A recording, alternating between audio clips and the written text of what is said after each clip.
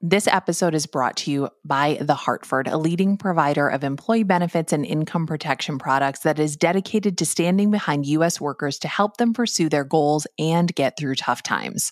For more information about The Hartford, visit thehartford.com/employee benefits. We've also got a link in our show notes. A quick note, this episode includes discussion of suicide, sexual assault, and domestic violence. Hi, Nora. You asked, it's 2 a.m. and what is keeping you up at night? Well, it's 3 a.m. here in Denmark, Copenhagen. And what kept me up was your latest episode of TTFA. No, just kidding. I'm Nora McInerney, and I am a bad sleeper. I am recording this after 2 hours of sleep last night, from roughly 4:15 to 6:15. I got a little shut-eye. I don't mean to be like this. I don't try to be like this. I go to bed every night with the intention of falling asleep for 8 uninterrupted hours and waking refreshed with the rising sun and the chirping birds, ready to have a good day. And before you ask, I do all the things that every expert has suggested. I keep my phone in another room, sometimes at least. I don't drink any caffeine after 9 a.m., and I take my Adderall before noon, usually. I have a bedtime routine, sort of. And I write in a journal, and I exercise sometimes, and I know exactly how important sleep is because I saw that TED Talk too. I know not sleeping makes me dumber and maybe could cause dementia and will generally kill me. Surprisingly, that doesn't make it easier for me to fall asleep. It also doesn't help that I'm married to a person who falls asleep with zero effort. Sometimes after chugging a cup of coffee or eating a bowl of ice cream. My husband is a monster. The moment he lays down, he is basically asleep, and not just asleep, but sleeping flagrantly, snoring like a cartoon with the little Z's coming out of his mouth. Disgusting, disgusting stuff. And when I see him luxuriating in a REM cycle while I'm stuck in an anxiety cycle, I do want to kill him. I do want to. I don't. I have been like this since I was a child, not murderous, but just that some nights I don't sleep. I just don't sleep. Sometimes I'm too sad to sleep, or I'm too angry. Sometimes I can't sleep because I'm sure that everything is falling apart around me and it's somehow my fault. So how could I sleep? How could I sleep knowing that? I'm anxious about things that have already happened, which is weird, or things that might conceivably happen someday, which is also not very helpful. But it's not always anxiety or feelings that keep me up. Sometimes my body just will not shut off. My brain will not wind down. THC, CBD, melatonin, they are useless in the face of this insomnia. So I will just be up. Like last night, I will just be up. I will watch the sunrise in the sky and feel so strange that a new day is starting when the other one never really ended for me. I have no control over when this happens. There's no real pattern to it, no clear cause and effect. I'm just up.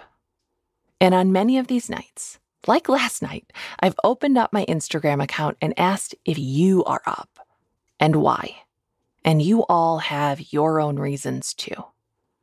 So I don't know when you're listening to this, but we are releasing this one in the middle of the night, just in case you're up right now and you need it.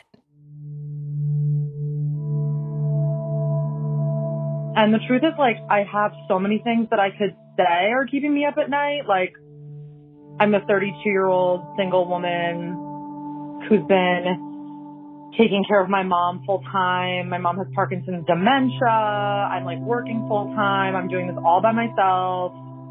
You know, I'm kind of freaked out that, you know, I'm kind of, like, spending this important time in my life, like, kind of just like alone in my house with my mom, like not meeting anyone. I'm starting the process to freeze my eggs next week. Like, we got a lot going on. But honestly, the thing that really derailed me tonight was that I forgot to buy the correct shape of pasta that will not fall off the fork for my mom's dinner. And so I thought you might get a little giggle out of the fact that despite the world being on fire and me having an uncertain future and living with the heartbreak and the stress of caregiving and having a full-time job and all of these things, like the shit that like really got under my skin tonight was that like I bought like the tiny shell pasta instead of the like fusilli like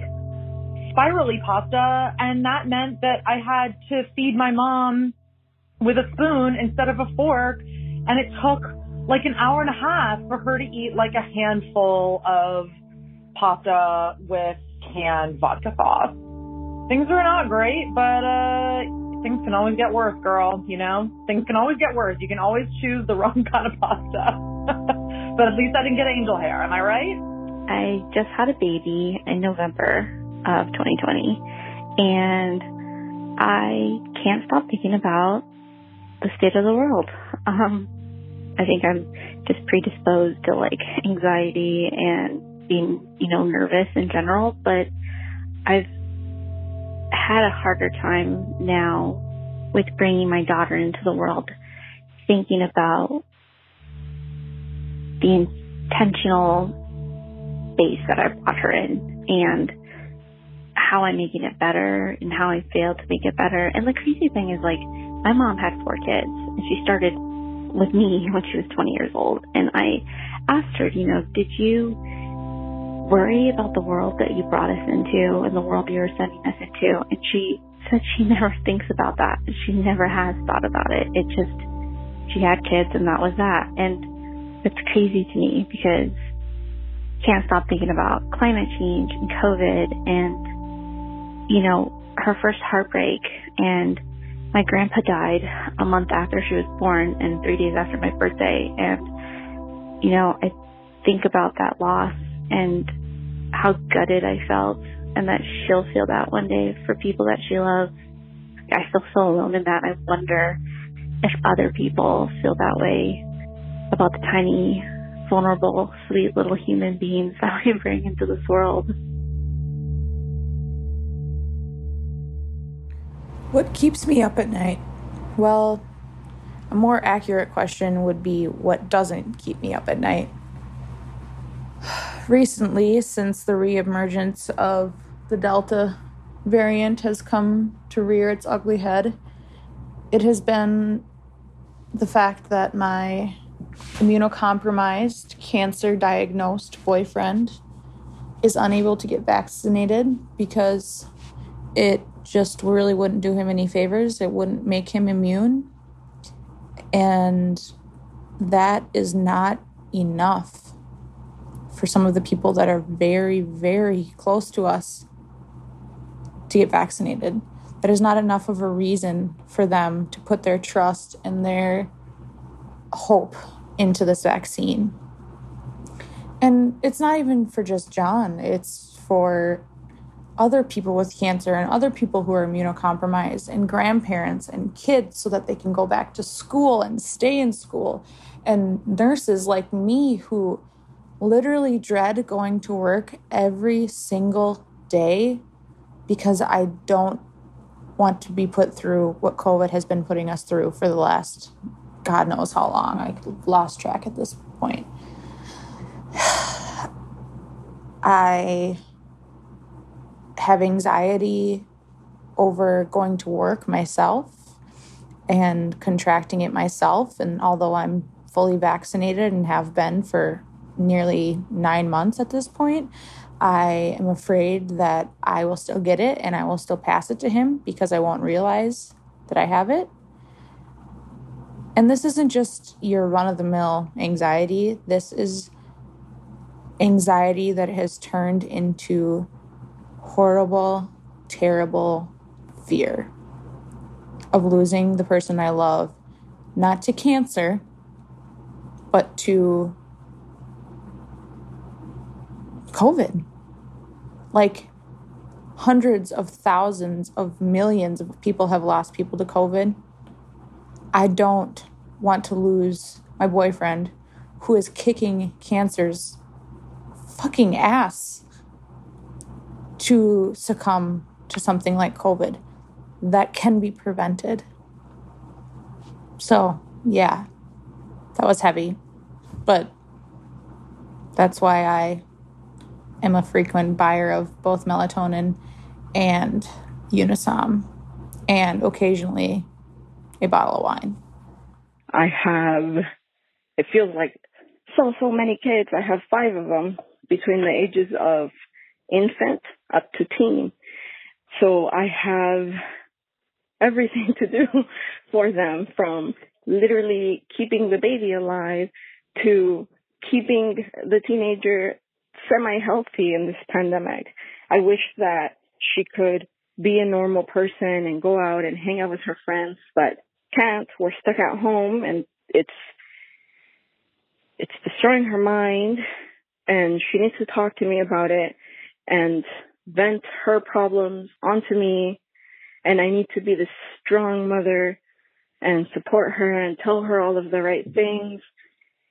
And in the process, it's weighing on me, and I have nobody to talk to. And so at the end of the night, I come into my car to sit down and just feel some quiet around me. I'll step out of here in a second, go clean up my house, and then go lay in bed and stare at the ceiling and hope that sleep comes for me so that I can wake up and do it all over again. My husband has long haul COVID. We had a hard 2020, and he got sick in December and has not recovered. And this all came after we had our beautiful son. At the beginning of the pandemic, I experienced serious postpartum anxiety. I didn't sleep for months, but I finally came out of it, and I thought 2021 would be better. And it's been so much worse. Aside from my husband being sick, our dog got hit by a car in January. He survived. It's probably the greatest silver lining. Then I had a miscarriage.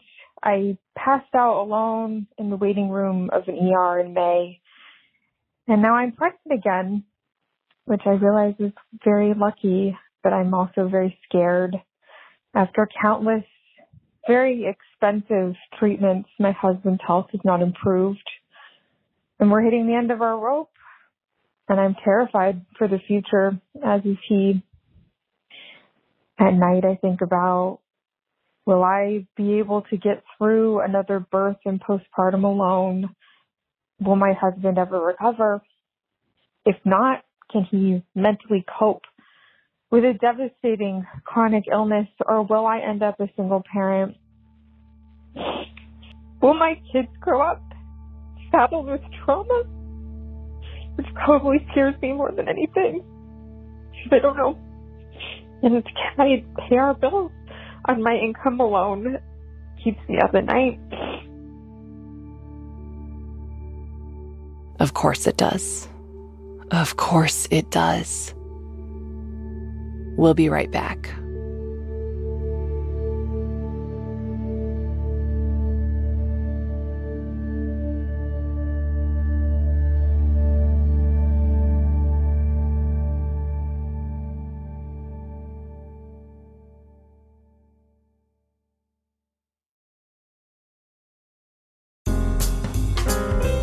If you are looking for a podcast that is fascinating, a podcast that is somehow intriguing and comforting at the same time, the kind of show that you can listen to with your kids and it will give you all something to talk about, you're going to want to listen to Search Engine.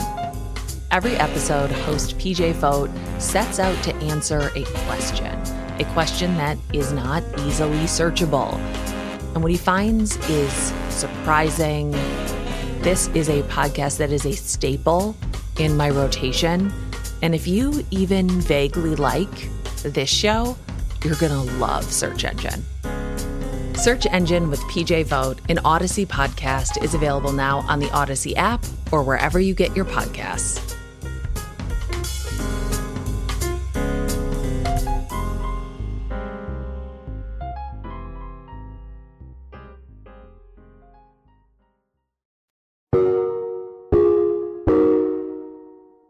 I have heard from places, probably the internet, that when you can't sleep, you shouldn't try to sleep, that you should just get up and do something. I can never remember if you're supposed to do something relaxing or just do anything, like dust your shelves or unload the dishwasher.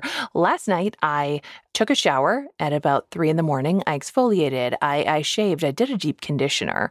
Then I listened to a chapter of a book. Then I read a chapter of a book. And then I wrote 2 chapters of my next book.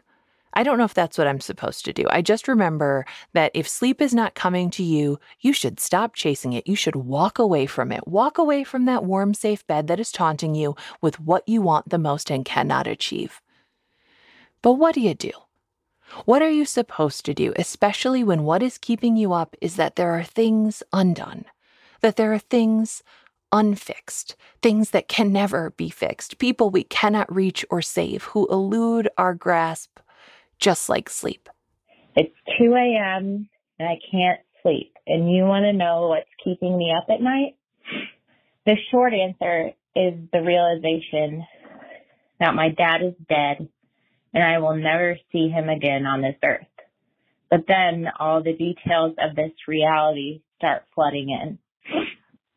My mind starts thinking, why didn't he just die on January 11th, 2020, when he fell on the ice and was left paralyzed from the chest down? How was it that at 34 years old, I was wiping my dad's ass and then changing my 3-month-old daughter's diaper? And how come nobody told me how much ass I would have to wipe in my life? We were not even thinking after his paralysis that he would be able to live and use a wheelchair for at least another 10 years and work as a lawyer. But then COVID changed all of that when he had to go to the hospital alone in May of 2020. Somehow between May and October, he went from paralyzed to being on a ventilator to coming home on hospice to dying on October 15th, 2020. On that Thursday in October, 10, 15, 20, I watched my dad be removed from the ventilator. And it was awful. My 7-month-old baby was in the other room, sleeping. She had no idea her grandpa had just died. My other 2 kids were at home with the babysitter. I know that most people say when people die surrounded by their loved ones that it's beautiful and peaceful. But this was not how it was. And this was not how I expected. And now I'm just walking around in the world with the images and the memories and all of the things that he has missed that I wish I could tell him, even though I know he sees. Our body remembers what our mind tries to forget. What keeps me up at night? Well, I'd like to start by saying that we're going through the process of an adoption after my husband's mother passed away from substance abuse. We are adopting his baby brother, whom we've had since he was born. While at the same time, we are currently separated.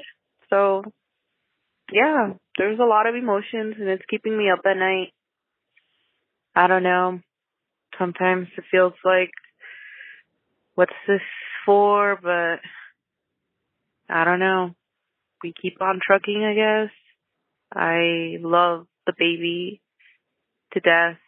I love the baby a lot, and I love my husband a lot, but clearly it has put a strain on our relationship. It's feeling more like it's going to lead to divorce.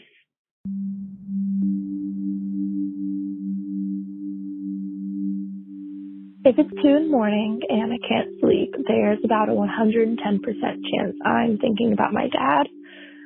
He died on October 9th, 2018 from an accidental overdose, and I had no idea he was using drugs. We had talked a couple days before on the phone, and he got mad at me over something that he typically wouldn't have gotten mad at me over, and said some hurtful things that weren't in his character, and I told him I loved him, and he hung up on me. And then he proceeded to take the drug that killed him. And I think about that a lot because we had a really good relationship. I was 20 when this happened, and for 20 years we were each other's person. My mom left us when I was in 9th grade, and it was just us two, and we were friends. I mean, he was my dad, but he was my best friend, and, you know, things weren't perfect, but we were close, and I just had to go to college. I just had to move away. I just had to make him mad that night. Maybe there's something I could have said differently. Maybe there's something I could have done. Maybe I could have stayed home. Maybe I could have just been there. Because if I were there, he wouldn't be doing this. He wouldn't be putting himself in so much danger because he knew it would hurt me. But because I wasn't right there, he couldn't see that. And, you know, he was only 48 when he died. I think a lot about, you know, what could have been. And I'm 23 now. His death anniversary is coming up. And I have a picture of him on my bedside table. And he just has the sweetest smile. He's holding me when I was a baby. He has a tattoo of my name on his arm. And I just think, you know, I fucked up. This was my fault.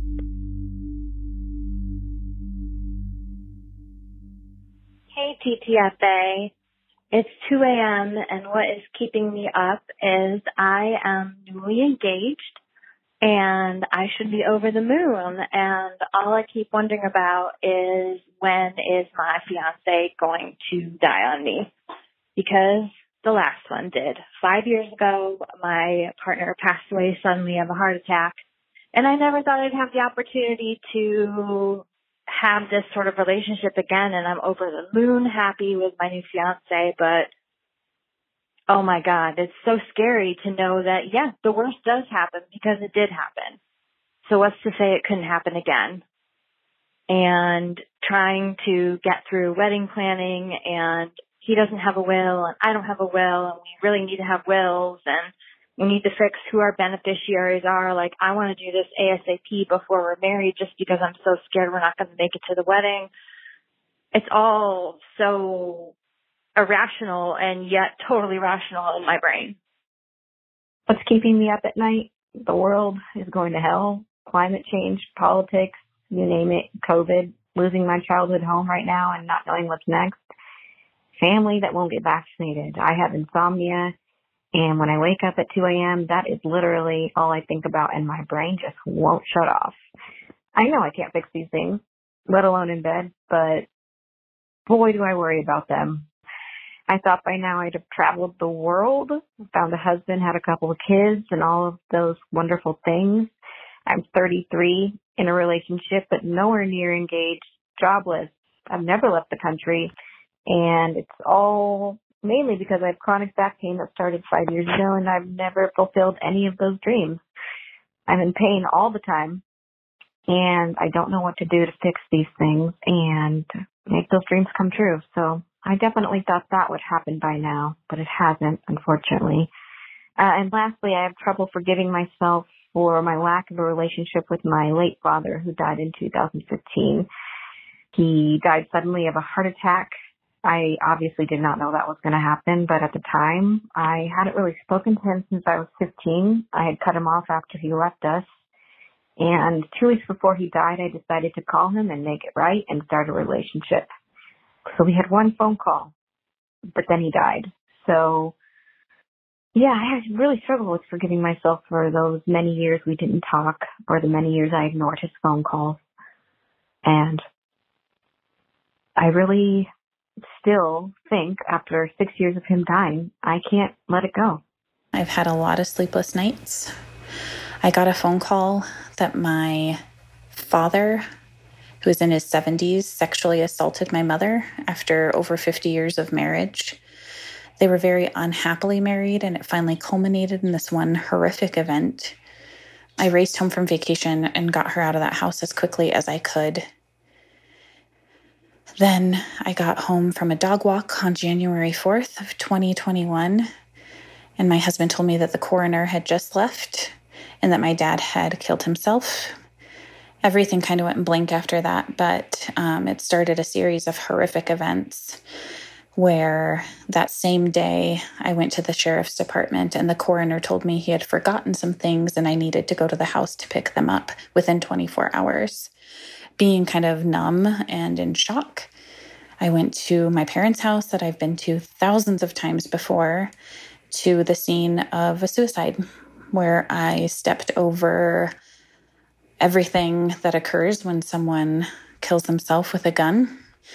And I just kind of lost it, and lost it for months after that point, dealing with everything that's involved after a death, after a suicide. But then the thing that really, really keeps me up at night is seeing where my dad killed himself. As awful as he was, I had a relationship for every single day of my 37 years. The good, the bad, mostly bad, but he was my dad. It's a relief that he's not here to hurt us anymore. But it's also so horrifically sad to see what I saw. And that this man who gave me life killed himself by himself. You know, that his life ended that way. When I saw your prompt, it's 2 a.m. and I can't sleep, it immediately brought to mind that I was up last night. It was actually 3 a.m. But it's because my husband just entered rehab for the second time this year. He was lying to me about the level of treatment that he was seeking. He lied to a psychologist about the depths of his problems. I know for a fact that I used to love him. I married him after all. But what does it mean that I've been lied to for more than 4 years? Does it matter if I believe that it's a disease and he's seeking treatment and so maybe it'll get better? But does that mean that my heartache is any less real? What do I do? Do I stay? Do I go? Do I wait? Do I take this on as part of my marriage for the rest of my life? So now it's 3:30 a.m., I guess. And will someone please tell me, should I stay or should I go? My story is, so my mom died when I was 24. She was murdered by my stepdad, who then took his own life. I'm going to do my best not to laugh, because I usually awkwardly laugh after telling something so horrific like that. But obviously it's not funny, but, nerves and whatnot. She wasn't in a physically abusive relationship as far as I know, but she was in an emotionally abusive relationship. So she had been with my stepdad for about 20 years at that point. My childhood brain, young adolescent brain, and then eventually my adult young 20s brain thought, this isn't healthy, this isn't great, she's isolated, but I didn't really realize how bad emotional abuse was in isolation. And all those signs, I didn't really know about them until after he killed her. My first thought when I found out was that, of course he killed her. Which doesn't make any sense, because I was also in complete shock of what do you mean my stepdad killed my mom? So I think that was sort of my wake-up call of, oh no, I guess I didn't know how bad this was, and I just didn't realize it could end up with death, because I thought, domestic violence is physical abuse.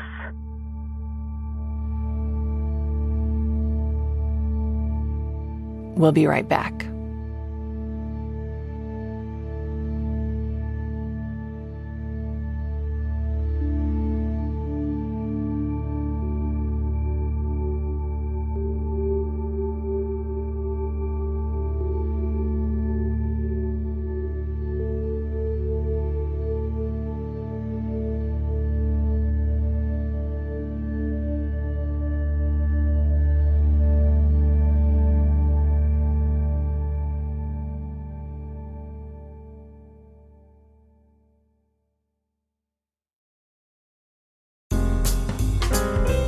If you are looking for a podcast that is fascinating, a podcast that is somehow intriguing and comforting at the same time, the kind of show that you can listen to with your kids and it will give you all something to talk about, you're going to want to listen to Search Engine.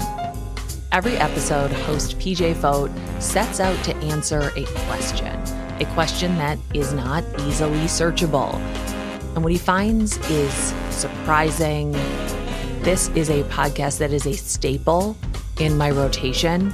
And if you even vaguely like this show, you're going to love Search Engine. Search Engine with PJ Vogt, an Odyssey podcast, is available now on the Odyssey app or wherever you get your podcasts.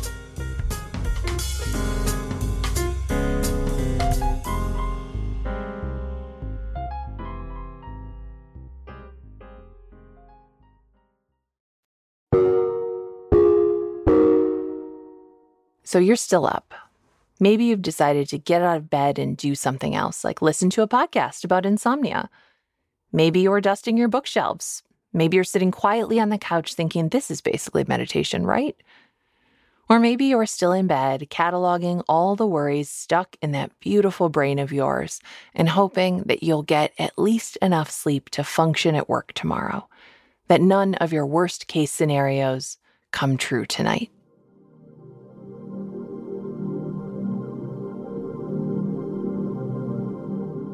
If I'm awake at 2 a.m., it's usually because there's been some noise that was made.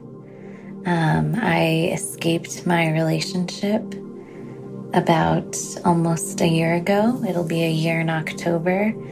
And there were always loud noises at night.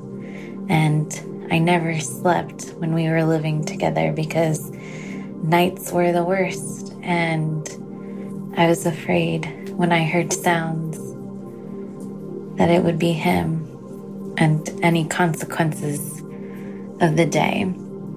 And I just gotta stop and point out what I just said. Consequences, that any threat of violence was a consequence to something I did. That's what I'm having a hard time forgiving myself for. I can not forgive myself for being in that position, for the years of my life that I lost on that man, being locked in that relationship, the friendships and my other personal relationships that I neglected because of that very horrible relationship. And so I'm working on that. And I'll be working on it this fall as we approach the 1-year anniversary of the day that I had to pack a backpack and have my family come pick me up without him knowing.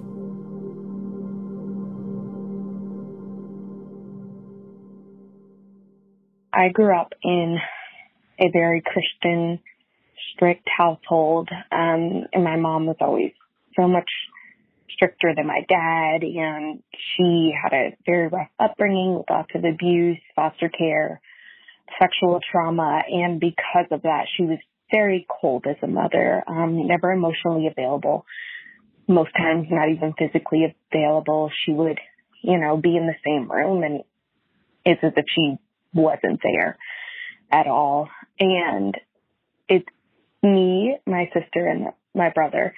We're all adults now, all in our late 20s. And, we talk about things and the way we were raised and how we wish our mom was more present because our dad was the best. He was just always there, always taking us to do activities, inviting our friends over, the perfect parent.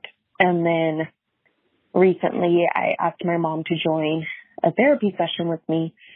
And in that session, she admitted that my dad abused her, that he choked her, he has hit her before,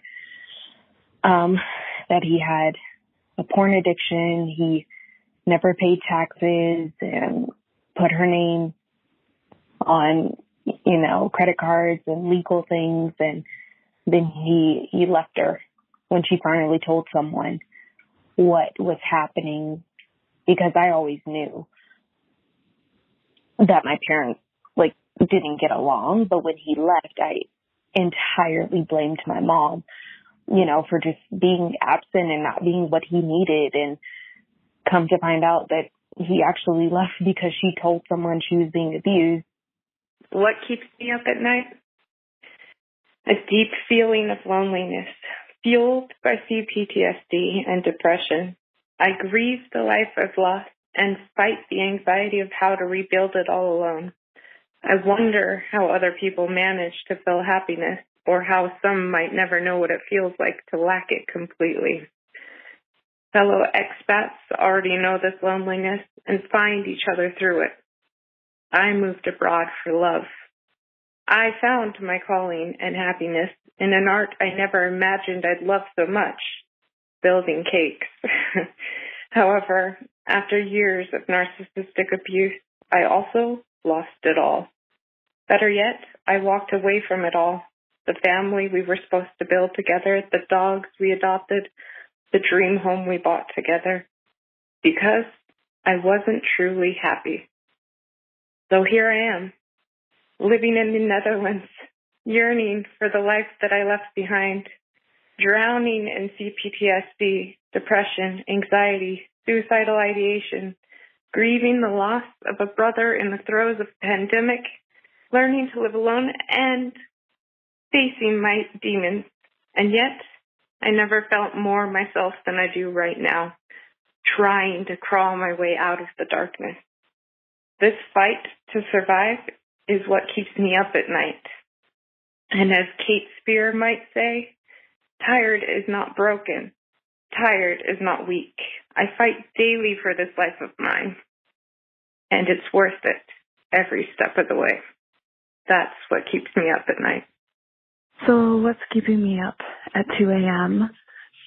So literally incredible head pain, neck pain, back pain, all from a concussion that I suffered 6.5 months ago from a skiing accident. And then once the pain wakes me up, then I'm just overcome with thoughts of overwhelming stress and anxiety about how can I keep working, how can I keep surviving and existing while in so much pain. If I quit working, how can my spouse and I survive on one income, especially when my spouse also wants and needs to find another job. And then it spirals from there, and I hyperventilate, and my emotions become very unregulated, and everything becomes a shitstorm of pain and emotions that I can't seem to get out of, even in my non-nighttime waking hours. It's been 3 weeks since I've gotten a good night's sleep. I stay awake till 2, 3 a.m. and kind of fall asleep, and then it's time to wake up again. I haven't been home to India in 2 years because of the pandemic. I've been alone all summer. My partner has been living 3 states away for a research project. I don't have any other friends here. So, yeah, everything just sucks. I've had a number of chronic health issues. I have a herniated disc, and I feel like now I'm just giving you my sob story, but I guess it's kind of good to just let it out. But yeah, I can't sleep, and I miss my family. I miss my city. Yeah, everything just sucks. I just want to sleep one night. I just want to sleep for maybe 6 hours, 7 hours. It's not too much to ask for. My husband died when I was 28. This is a 2 a.m. prompt. And before he died, I loved the middle of the night. We're artists. We would make love and make art and cuddle. And after he died, I went into an autistic burnout and flare-up, although I was not diagnosed with autism at the time, so I had no idea what the hell was happening. Caregiver burnout, acute complicated grief, endometriosis, unknown to me, can't remember if I said the OCD, ADHD, depression, anxiety.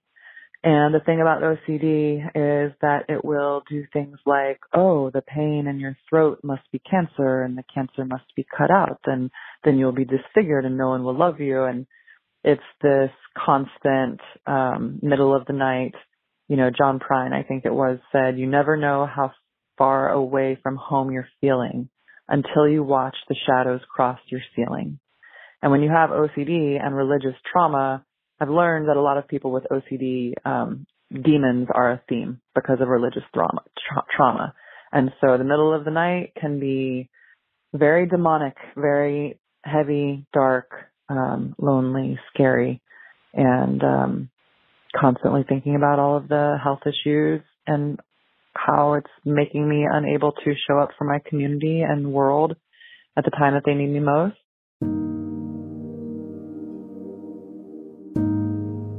We know that worrying is not productive, but I would also like to reject that we are only allowed productive experiences and feelings. And I'd also push back on that notion that it's not productive, because I think that we do learn from this part of our nature. The rumination, the examination. Yes, when taken too far, we run the risk not of the unexamined life that Socrates warned of, but of an over-examined life. One of the things I do when I truly give up on sleep is that I read a book, not my phone. I will go out to our living room and sit on our big, squishy couch and turn on the reading lamp and hope that in 20 pages or so, I'll feel sleepy. It almost never works, by the way. Almost never. I almost always end up finishing an entire book.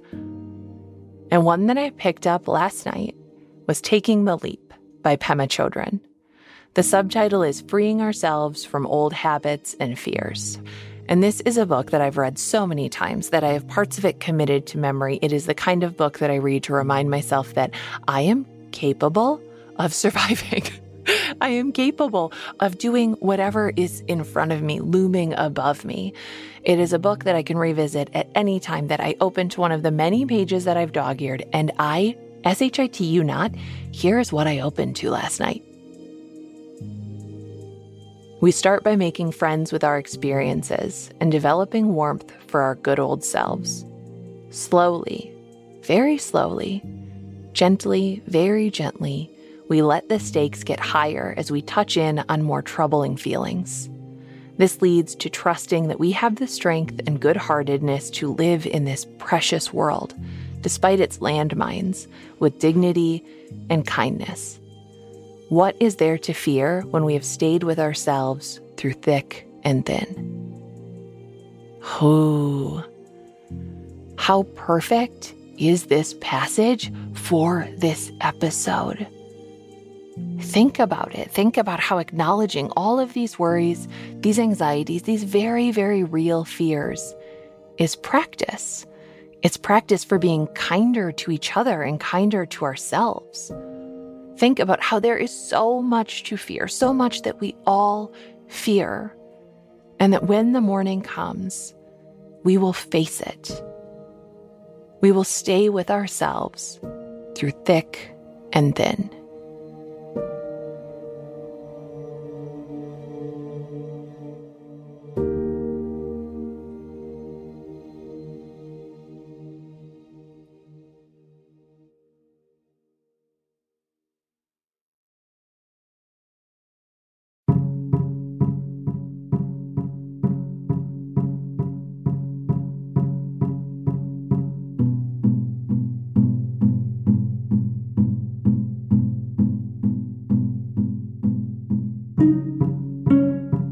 I'm Nora McInerney, and this has been terrible. Thanks for asking. I am so tired today. I am so tired today. And really the only way out is through, baby. I got to stay up till 7 p.m. and then fall asleep with my children. So our production team is Jacob Maldonado Medina, Jordan Turgeon, and Marcel Malakibu, and Megan Palmer.